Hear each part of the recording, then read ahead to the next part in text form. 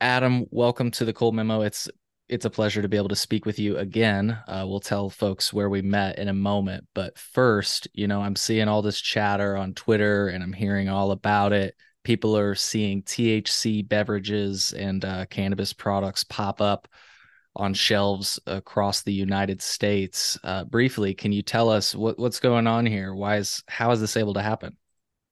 This is able to happen because in 2018, Mitch McConnell and Donald Trump legalized cannabis in the United States under a specific set of circumstances, but de facto legalized edibles in the US. That is very well put. Folks, you're listening to the Cole Memo. I am your host, Cole Preston. Every episode is released in audio, video, and transcript format. To find the transcript, audio, or video version of any episode, please refer to the description of the episode that you're listening to. Within that description, you'll find a link which will take you to our website, which will display the transcript and the platforms where you can find the episode in audio or video formats. If you're unable to locate the episode description on whichever platform you're listening from, I get it. Every platform is different. Simply note the episode number and visit thecolememo.com.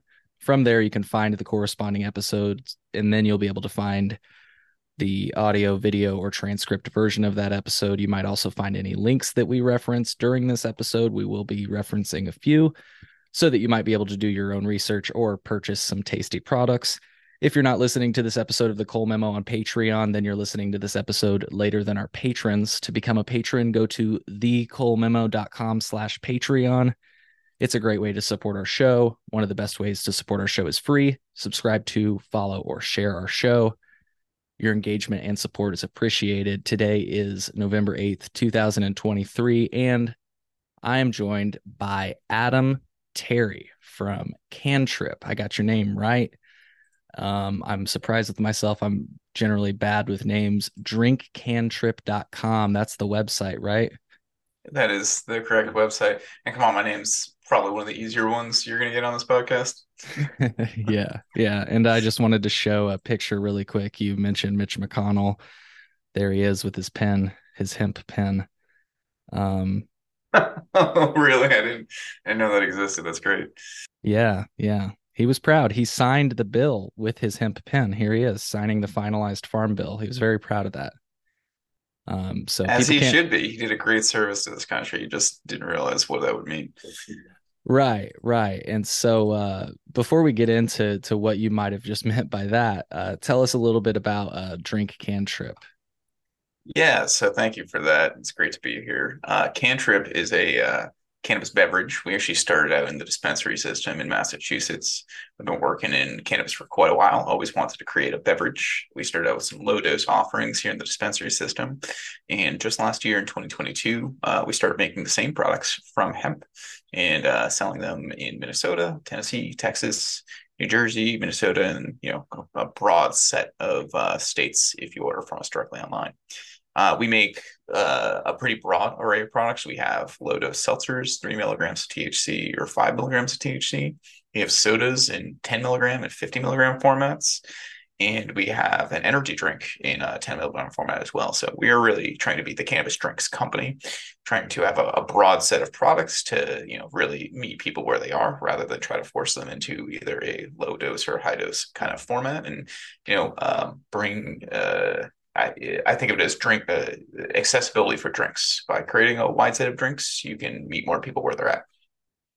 Very cool. Very cool. And it's always interesting to hear about folks. It's not the first time we've heard it, but I always like to make sure to acknowledge it. You just said, you've were in dispensaries and now, you're operating in the hemp space. I even think I saw a viral article that maybe your products were featured in. Am I wrong in thinking that you were in that article that went viral about the liquor shops in Minnesota that is Oh, carrying? the yeah, Total Wine and More, which is a national retailer Yeah. for beer, wine, and spirits, one of the biggest in the country, just started carrying THC beverages in Minnesota only. But since Minnesota codified the Farm Bill loophole into law in 2022, there's now hundreds of brands in Minnesota and elsewhere that have been working their way into that market. So I'm particularly proud that Cantrip made it onto that set. It's really just a big news for the category as a whole that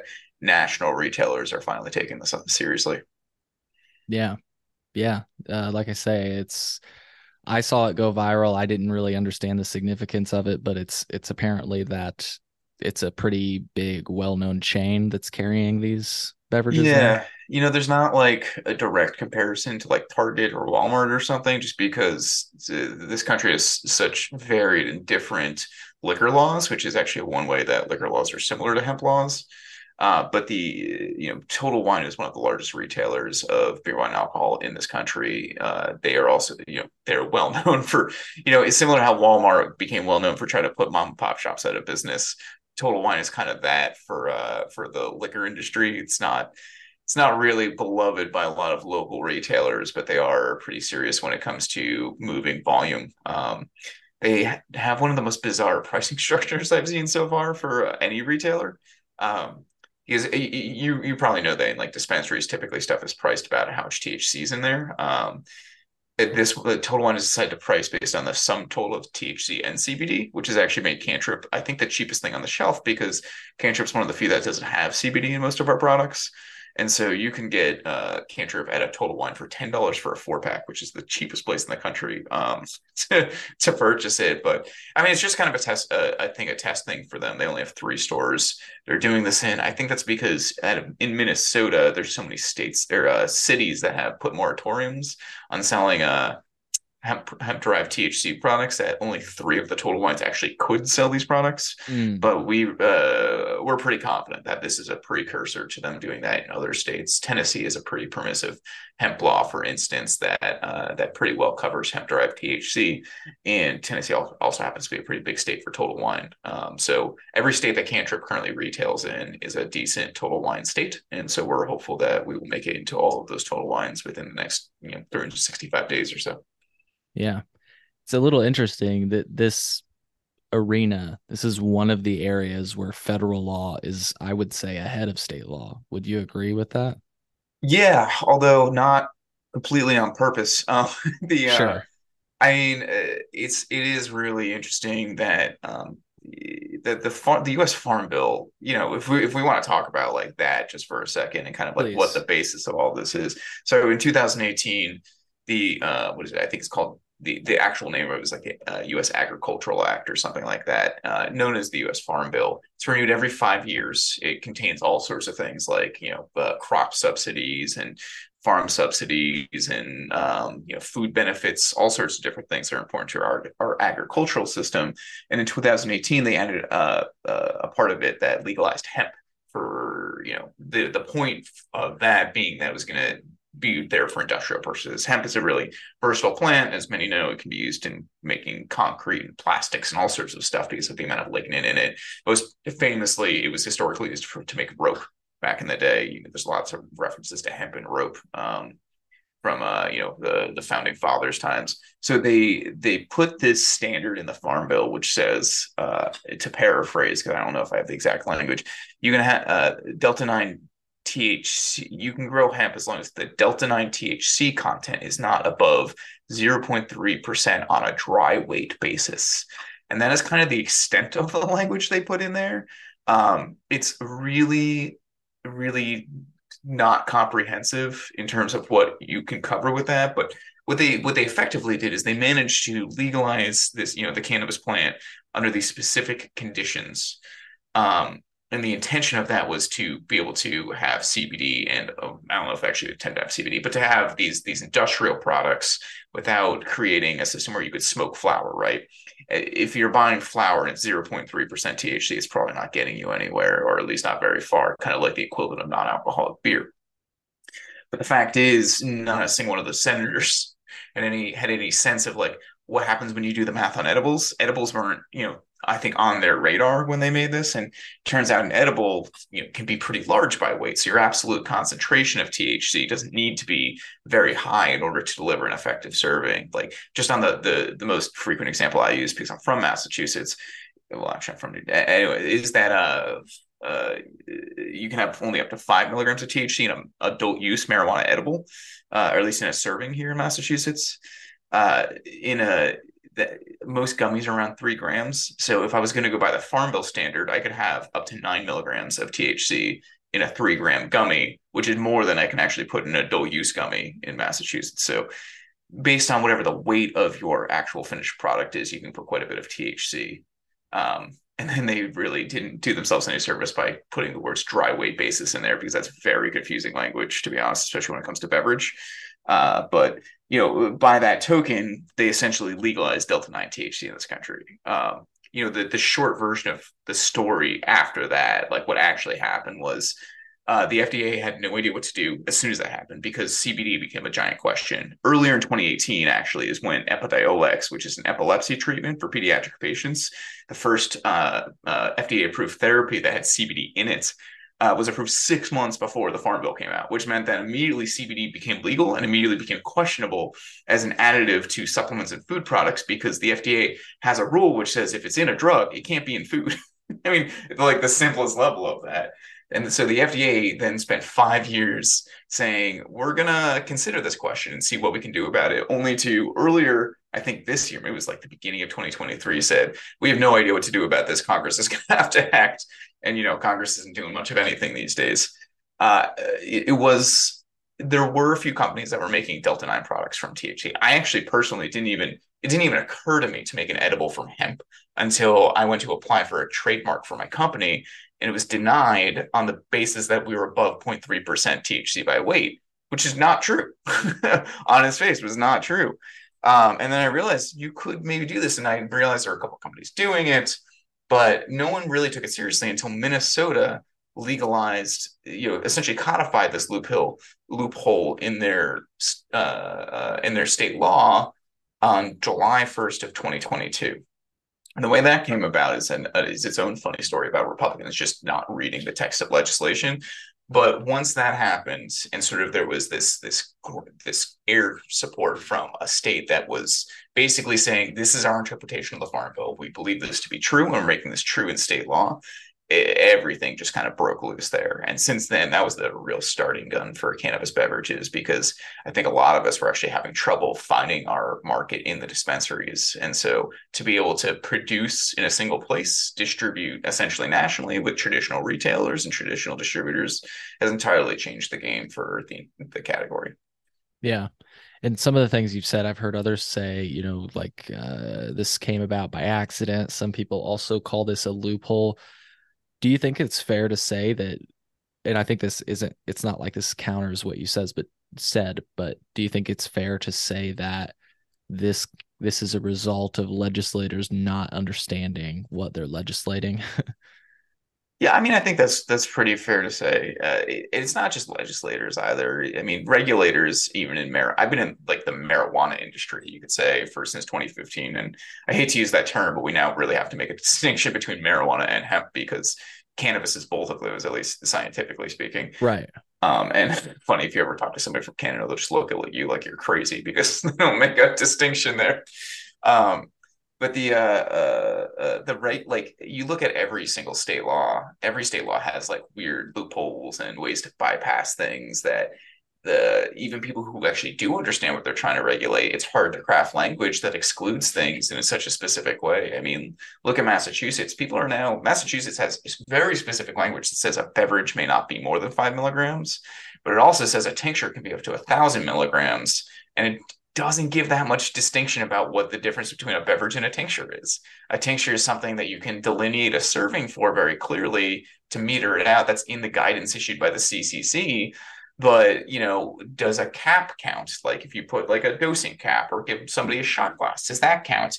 And what's the difference between a beverage and a tincture when it comes down to it? There really isn't that much because the definition of tincture has been warped by the cannabis industry. Tincture used to just mean herbs extracted into alcohol. Now it's got a much broader meaning.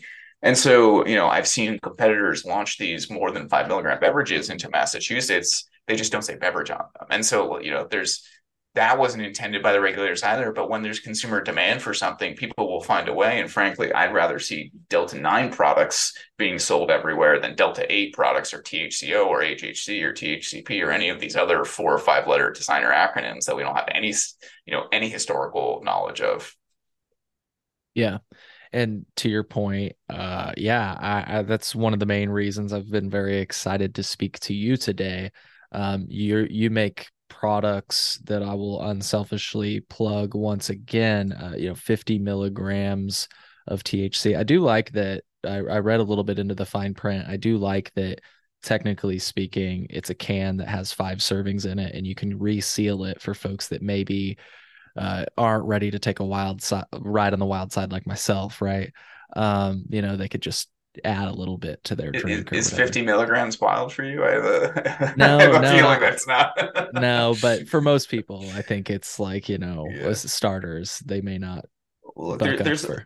there's a couple things I know to be true after being in this industry. First of all, there's some people who like I know people who are not frequent consumers who can drink 25 milligrams no problem. I have been consuming cannabis for 15 years and I can't drink more than like 10 milligrams without having kind of a problem personally. And Really? I used to Okay. smoke 8 times a day, like Sure. I've cut down quite a bit in the last few years. Ironically, since joining the cannabis industry, I just had less time than I before when I didn't have as many jobs. But the dosing profile to me is like it is important to be able to meet people where they are and offer somebody something that they actually want or that actually works for them. There are people who just have higher therapeutic thresholds or just higher tolerances or their body doesn't process it that well. We've all heard the stories of people who just say that edibles just don't work for them no matter how Yeah. much they take, or they need to take like 1,000 milligrams. So offering 50 seemed like the best way to go. And we made an internal standard at Cantrip that 5 milligrams is a standard dose. Anything below that's a microdose. Anything above that is multiple servings. So we put like lines on the side of the can. We have reclosable lids on everything above 5 milligrams that actually do fully reclose and like seal in, the carbonation and everything. And so about like for the 50 milligrams, it works out to about a shot glass is going to be like a single dose. So we have kind of like a spirits analogy as well, right? So we do as much as we can to communicate. But I'll be honest, I think most of the people buying the 50 milligrams are just down in them. I mean, I actually consume them the way that they're intended. I'll be, perfectly clear about that. The way I like to consume is like I'm on say it's Saturday, I'm raking leaves. So I'll go to the fridge, take a swig, and then, come back like an hour or two later, take another swig. Kind of like, somebody might hit a bowl. But I don't really Right. smoke cannabis anymore all that much just because it doesn't fit with, having, a young baby and a wife that doesn't smoke and all sorts of stuff like that. It just doesn't make as much sense for me. But the 50 milligrams, I just take a swig. I don't need to drink a whole can of liquid and just get on with my raking. That's really cool. Yeah, it's really cool. And like I say, it's so cool to hear that like you said earlier, these products, it's almost like the question that I started with. It seems like we're ahead of state law again in this sense, at least in my case in Illinois. And it sounds like you gave an example of Massachusetts where, yeah, you're not, well, actually, I take that back. You can find some syrups and I think maybe a soda here in Illinois that's like 100 I think you guys milligrams. have more loose interpretations of what like a multiple serving product is. Like Right, Massachusetts was the first state I know that had like specifically said a beverage may only be a single serving. That's like an actual line in the regs. right. Whereas like California said, okay, 10 milligrams is a serving, and you can have up to 100 milligrams in a bottle, and there's not much more past that. So like Uncle Arnie's is a super popular beverage out in California. It's 100 milligrams, it's 8 ounces. They also do like reclosable caps and dosing guidelines on the side.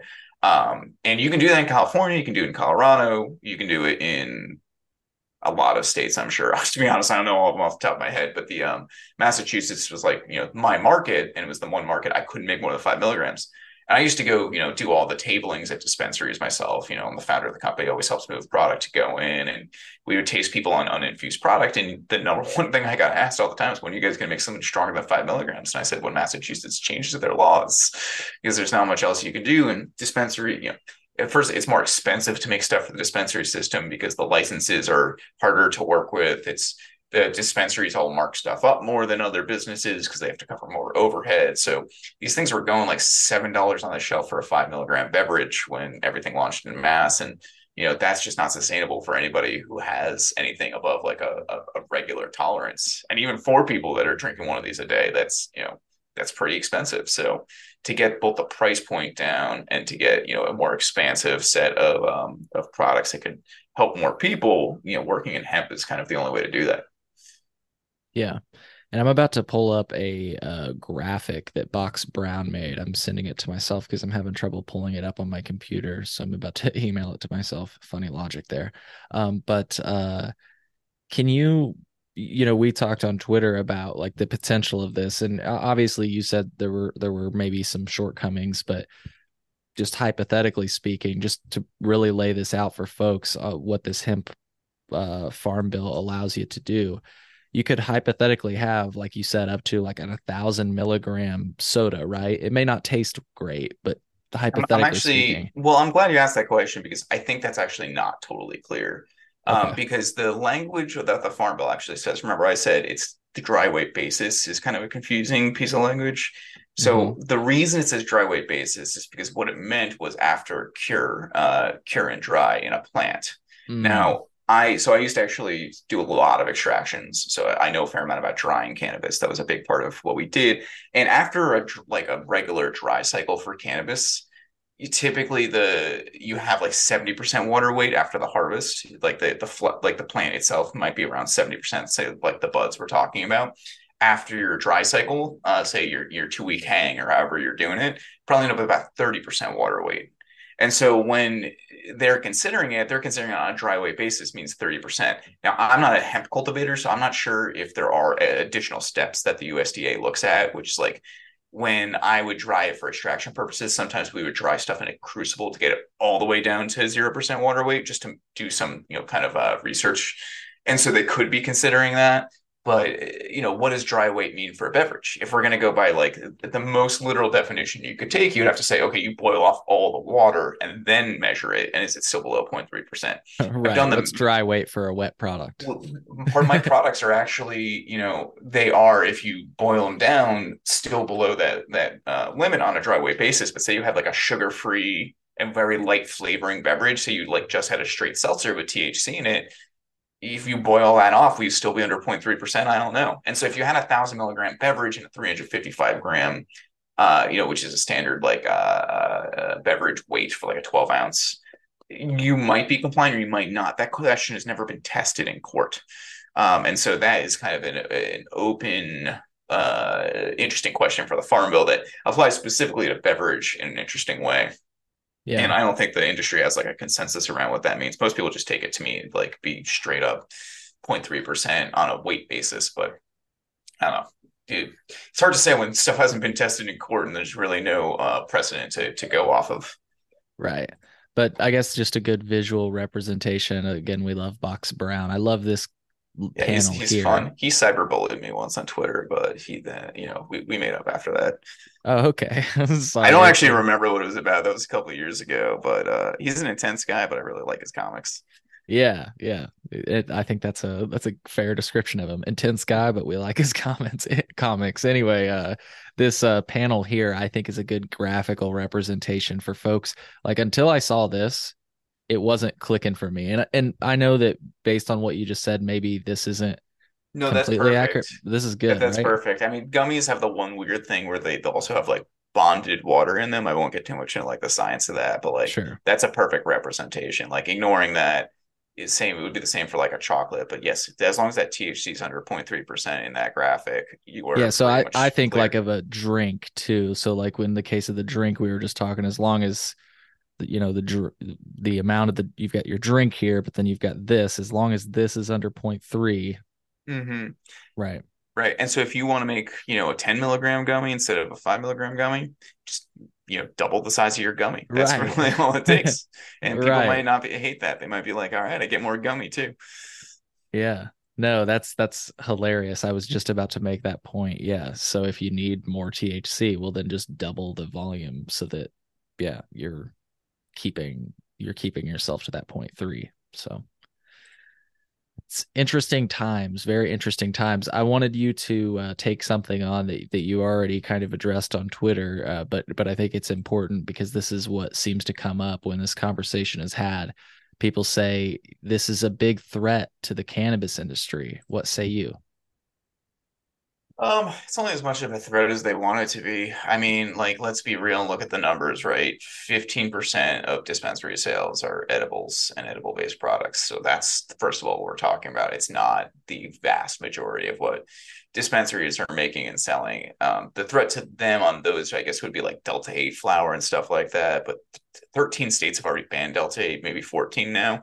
And I think we're going to see a lot more crackdown on like designer cannabinoids and synthetic cannabinoids as well. Minnesota is an interesting state bill. But when it comes to the edible side of it, it's like, it's interesting because edibles are really where brands thrive at MSOs. Like, think about Incredibles for GTI, right? That's an incredibly successful brand that they carry, and it's entirely based on edibles. They could launch that tomorrow on the hemp side. They already know how to make them. I don't think it would take them a tremendous amount of effort, and I'm sure they have enough money and people to pay the resources to find like the right co-packers or just even like a warehouse space that they could move equipment into, and source the THC. It's not that complicated. The only reason they're not doing it is out of an assessment of risk profile, because there's always a risk to doing it that, I don't know, the FDA wakes up tomorrow and says that this is a problem that they're actually going to take seriously, or I think honestly what it comes down to for a lot of these MSOs might be like the fact that they're publicly traded stocks and they don't want to risk anything that could be construed as breaking federal law. But the ironic part is they're already breaking federal law every day. So I really am not super clear on the risks. I think when you look at like my category specifically, the beverages, there's a couple beverage brands that are owned by MSOs. I haven't seen any single one of them actually make the jump into the hemp side. Like Levia, for instance, used to be an independent competitor to us in Massachusetts, was acquired by Air Wellness. I have not seen them launch on the hemp side of things. I think the only one that I've really seen that I'm pretty sure owned licenses on the cannabis side or on the marijuana side was Keef Cola. They're now in the hemp space, and I think they actually had their own marijuana licenses. They might be almost everybody else I know, they never held a marijuana license. So Cantrip, for example, we never held Right. a license. We worked with licensed producers to get our product made in their facilities and then sold through the dispensary system. But essentially, we were licensing IP. Same with Can. Keef Cola, I think had their own manufacturing, but honestly, I couldn't say that for sure. And so I know a lot of the MSOs are sniffing around it. I've talked to some of them about it. I think they're really interested. I think the opportunity for them is, this is the real branding opportunity. They could say, put Incredibles, GTI puts Incredibles in all these stores. They launch it nationwide. People know it. Now they have a better reason to go to GTI retailers. And I think it'll happen eventually. I think they're just waiting for a little bit more clarity, or maybe even just the farm bill to get renewed. Because once that happens, we have a few more years of clear runway. But also, if you've ever worked inside an MSO, and I have, things do tend to move pretty slowly sometimes. Like you get into this, these larger companies, and things can move kind of slow in terms of getting, initiatives done and who's going to do it and how does the compliance team feel about it. Spoiler alert, they hate it. Um, and I guess it kind of does fly in the face of like what they do, generally speaking. But it's a myth that hemp is unregulated. Like, hemp is a regulated industry. I still have to test every one of my products. I actually test them to higher standards than most hemp because I do test by batch for all the same stuff that I test for in the marijuana side of things. But there's a lot of regulations across the country, just different kinds of regulations than you see on the marijuana side, and there's less enforcement of those regulations, I suppose, would be the biggest change. So it's interesting. I believe MSOs will enter this space. I think it's too juicy an opportunity not to, but it's not threatening the core of their business, which is flower, vapes, and concentrates. Yeah.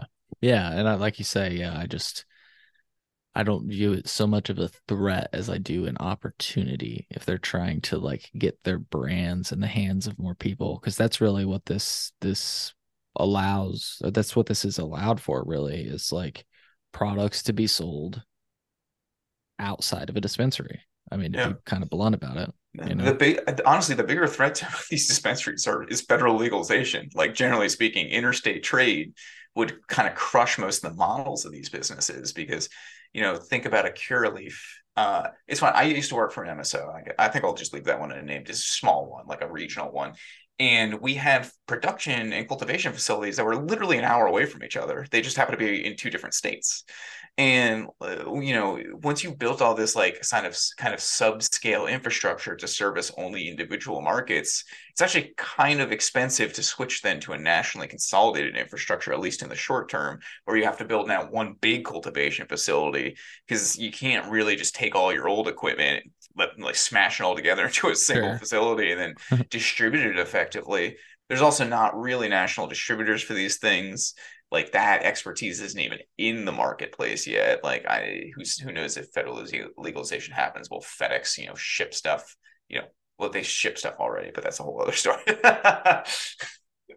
My point being that the limited license structure was created by the government or by all these state governments, and then people went out and raised money and built companies specifically around that limited license structure. Some of them are more prepared than others to make the conversion for federal legalization. But I think it's a real tell that when they filed that lawsuit against Attorney General Garland a couple of weeks ago, that was specifically arguing that you should legalize trade inside the states, but not between the states, because it really, takes away their tax burden, but leaves intact the system that they already know how to leverage effectively. It's kind of short-sighted, but I mean, that's just most businesses are just trying to make it through the next 2 to 5 years. It's hard to be thinking 30, 50, 100 years out. And there's some better than others at it. I'd say, True Leaf, TerraScent, they're thinking about the long term, maybe Cureleaf, but anyway, I'm not in their high level conversation, so I'm just speculating at this point. Yeah.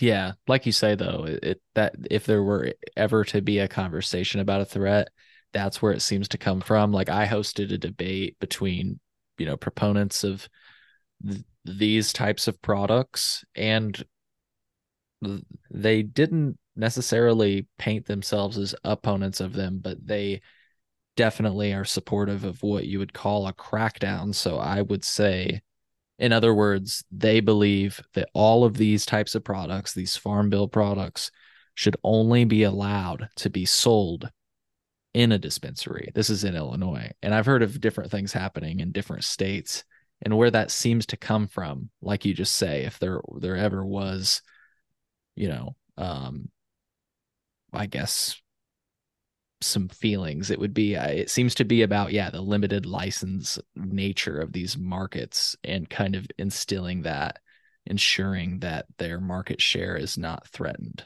and they view Yeah, these, it seems, as a threat. I'm sure if you could dig up all their original pitch decks when Ben Kovler went to go raise for GTI the first time, a big part of that deck was there's only four licenses because GTI is from Illinois originally, aren't they? Um, Yeah, yeah, it probably said something along the effect of like there's four medical licenses in Illinois and we're going to go get them all and we're going to own the entire market of Illinois, and here's how many people live in Illinois and here's how easy it is to get a medical marijuana. yeah. Like it's not, the thing is the government is the one that created that system, and like that was the result of years of activism that just got us to like the best we could get to.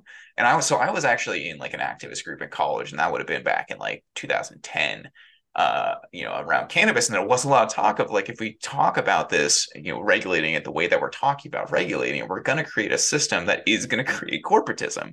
And so like, Mhm. I think it's really hard for me to fault MSOs who built a business around what the only way the business could be. The fact of the matter is, though, the existence of dispensaries themselves is prohibitionist nonsense. Like, you don't need to have a specialty retailer to contain cannabis. You could put it Right. right in a convenience store, right next to the cigarettes, or you Hmm. could put beverages in a special fridge, or just put them in a liquor store where people generally, have to be 21 plus. You don't need to have a lock and key. You know what the security requirements for a dispensary in Massachusetts are? It's insane. I've been a part of a few of these build outs now. It's like 100% coverage everywhere, 90-day storage of high definition cameras, backup generators everywhere, facial recognition and car recognition technology. And then the police on one of the dispensaries we did made us mount an extra camera so they could look across the street at the Red Roof Inn in case because of all the crime happening at the Red Roof Inn. And so, like these build outs, I've talked to security contractors for them who say it's more intense than building something for the DoD. And so, why do we need all that for cannabis? We don't. And when I talk to MSO leaders, they don't seem to really think about hemp all that much, to be honest. Many of them are barely even aware that you can sell Delta 9 derived from hemp. They're more familiar with Delta 8. or maybe they've heard of minor cannabinoids, but they're not calling for that to be moved to dispensaries. The enforcement they want is to shut down the black market or the illicit market or the traditional market, however we want to call it. But everybody's pretty pissed about what happened in New York. And my answer for that is the same thing. Is to be honest, I'm kind of on MSO's side when it comes to something like New York, because the thing that the government almost always gets wrong, and Missouri I think is the only one that ever really did it right, is time is such a factor once you legalize cannabis that if you wait too long to allow dispensaries to open, you will just create a really robust illicit market that makes it impossible for even that smaller operators who you want in the marketplace. If you want these small businesses to thrive, you can't give 2 years for the illicit market just to be able to sell without really any enforcement. And that's where New York screwed up bad, and that's where Missouri went really right. Missouri is crushing it when it comes to the actual overall numbers, and they'll probably be better at getting smaller businesses off the ground as a result. Yeah. I don't remember what the question was at this Oh point. no. Well, I was asking about, should these people view the hemp? Should they view hemp as a threat? You I know, don't think so. I really don't. I don't think we're there yet. I just don't think that market size is like the potential is there in the long run, but like I said, these people aren't thinking about like the really long run. They're trying to figure out how we sell more cannabis, avoid price compression, and make sure that the I can maintain these limited license structures for as long as possible. The MSOs, if they were smart, they'd spin up small like offshoot companies that were like hemp divisions of their companies. They put some amount of equipment into a small space, and then they start going at it. Because honestly, if you had to separate a business, you could probably also get the regular tax deductions that any company should normally be able to get, and you could run even more profitable like sub business segment. You could get your distribution out there. You could spread your brand. But I think the reality is that most MSOs are really kind of in the business of retail in the long run. As much as they try to build brands, and some of them have been successful. Again, GTI kind of jumps to mind as one of the few that has like a nationally successful edibles brand. Their real success is that they have the right retailers in the right places. They build retail locations that people actually want to go to, and that's why they do so much money at those. I mean, even in Massachusetts, once we opened up, we have like over 300 dispensaries in Mass now. But when I launched Cantrip, there were only 60. But still, even when we got to 300, most of the business was still going through the MSOs, or at least the legacy players, many of which in Massachusetts are single state operators like Rev Clinics or INSA. But those legacy businesses that had been in the market before legalization happened and had those medical licenses, they already had like the retail brand name where people knew where their stores were. They were showing up to those stores, and they sold a lot of product through them. So honestly, I think in the long run, MSOs are kind of retail businesses. I don't know. There's so many varying opinions on the cultivation end, but most people just generally seem to think that MSO weed is all garbage. I don't know if I would call it all garbage, but certainly does not hold up to a connoisseur's, I think, quality standards. But they seem to sure. be they Yeah. seem to be very good at retail and mixed at everything else, and so I think that's kind of long run where they'll end up. So I don't see the hemp industry as a threat. Yeah. And I'm just curious to close. I want to be mindful of your time. I know you said you had an hour. Appreciate Just it. to close, you know, ha- since I agree, these are mostly retail, and I'm curious. I've been asking this question. What do you think makes I almost asked the question, what do you think gives cannabis operators the audacity? But honestly, what I'm trying to ask is what do you think separates this industry? Why do you think people even argue for license limitations in this industry? Like what do they where did that even come from? Because to use another example, like restaurants or even retail, like retail is brutal. Let's just use retail. Retail is brutal. Like good luck trying to open up like a tech store or a bookstore. You're going up against the likes of Best Buy and Barnes and Noble.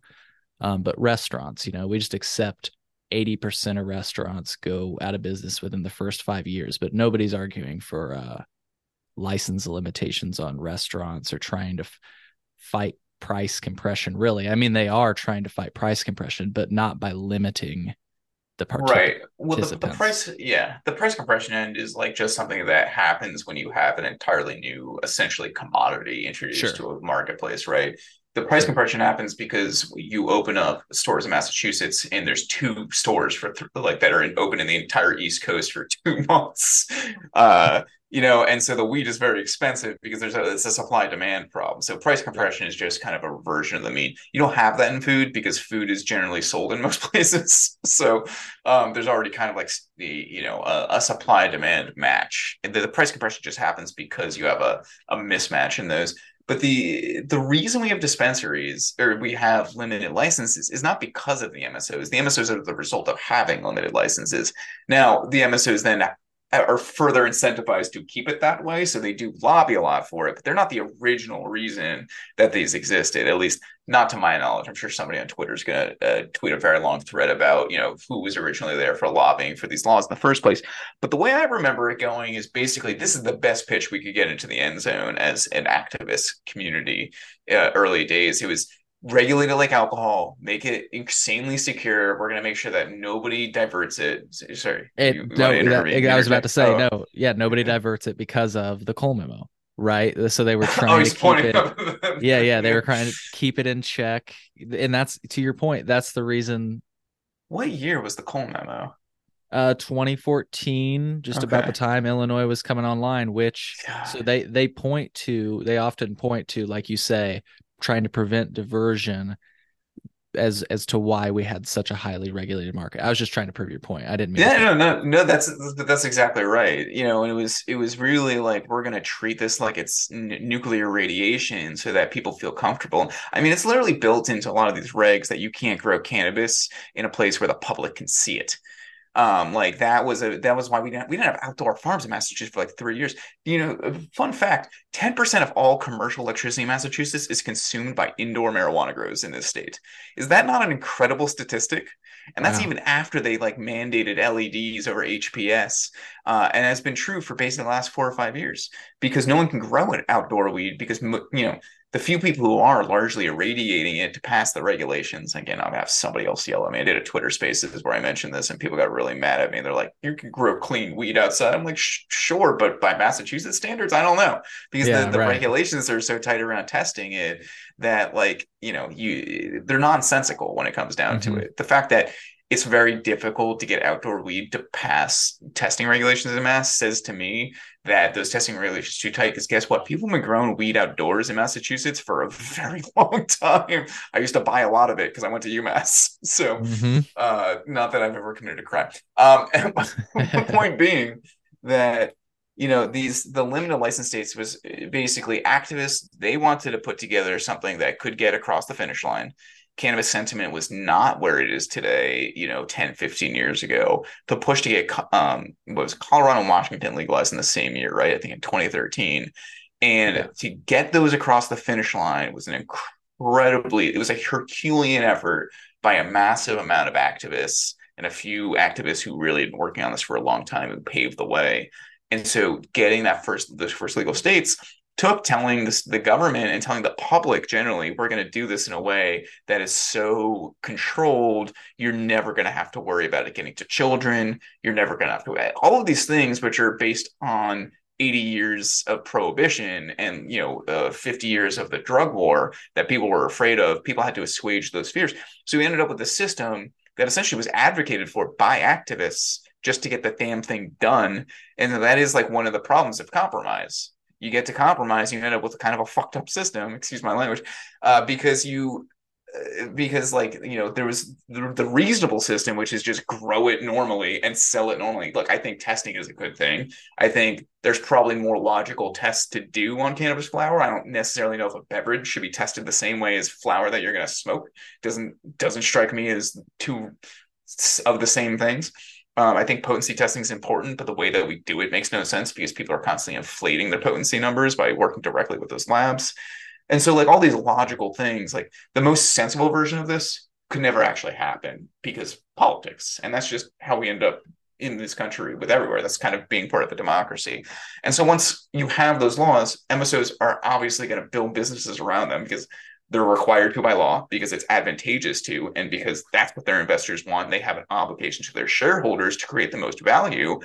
And then, of course, because again, this is capitalism, once you've created that system, they continue to have an obligation to their shareholders to create the most value, and therefore they must lobby the government to therefore entrench their positions and further create oligopolies. And so like it's kind of like it's nobody's fault because it's everybody's fault.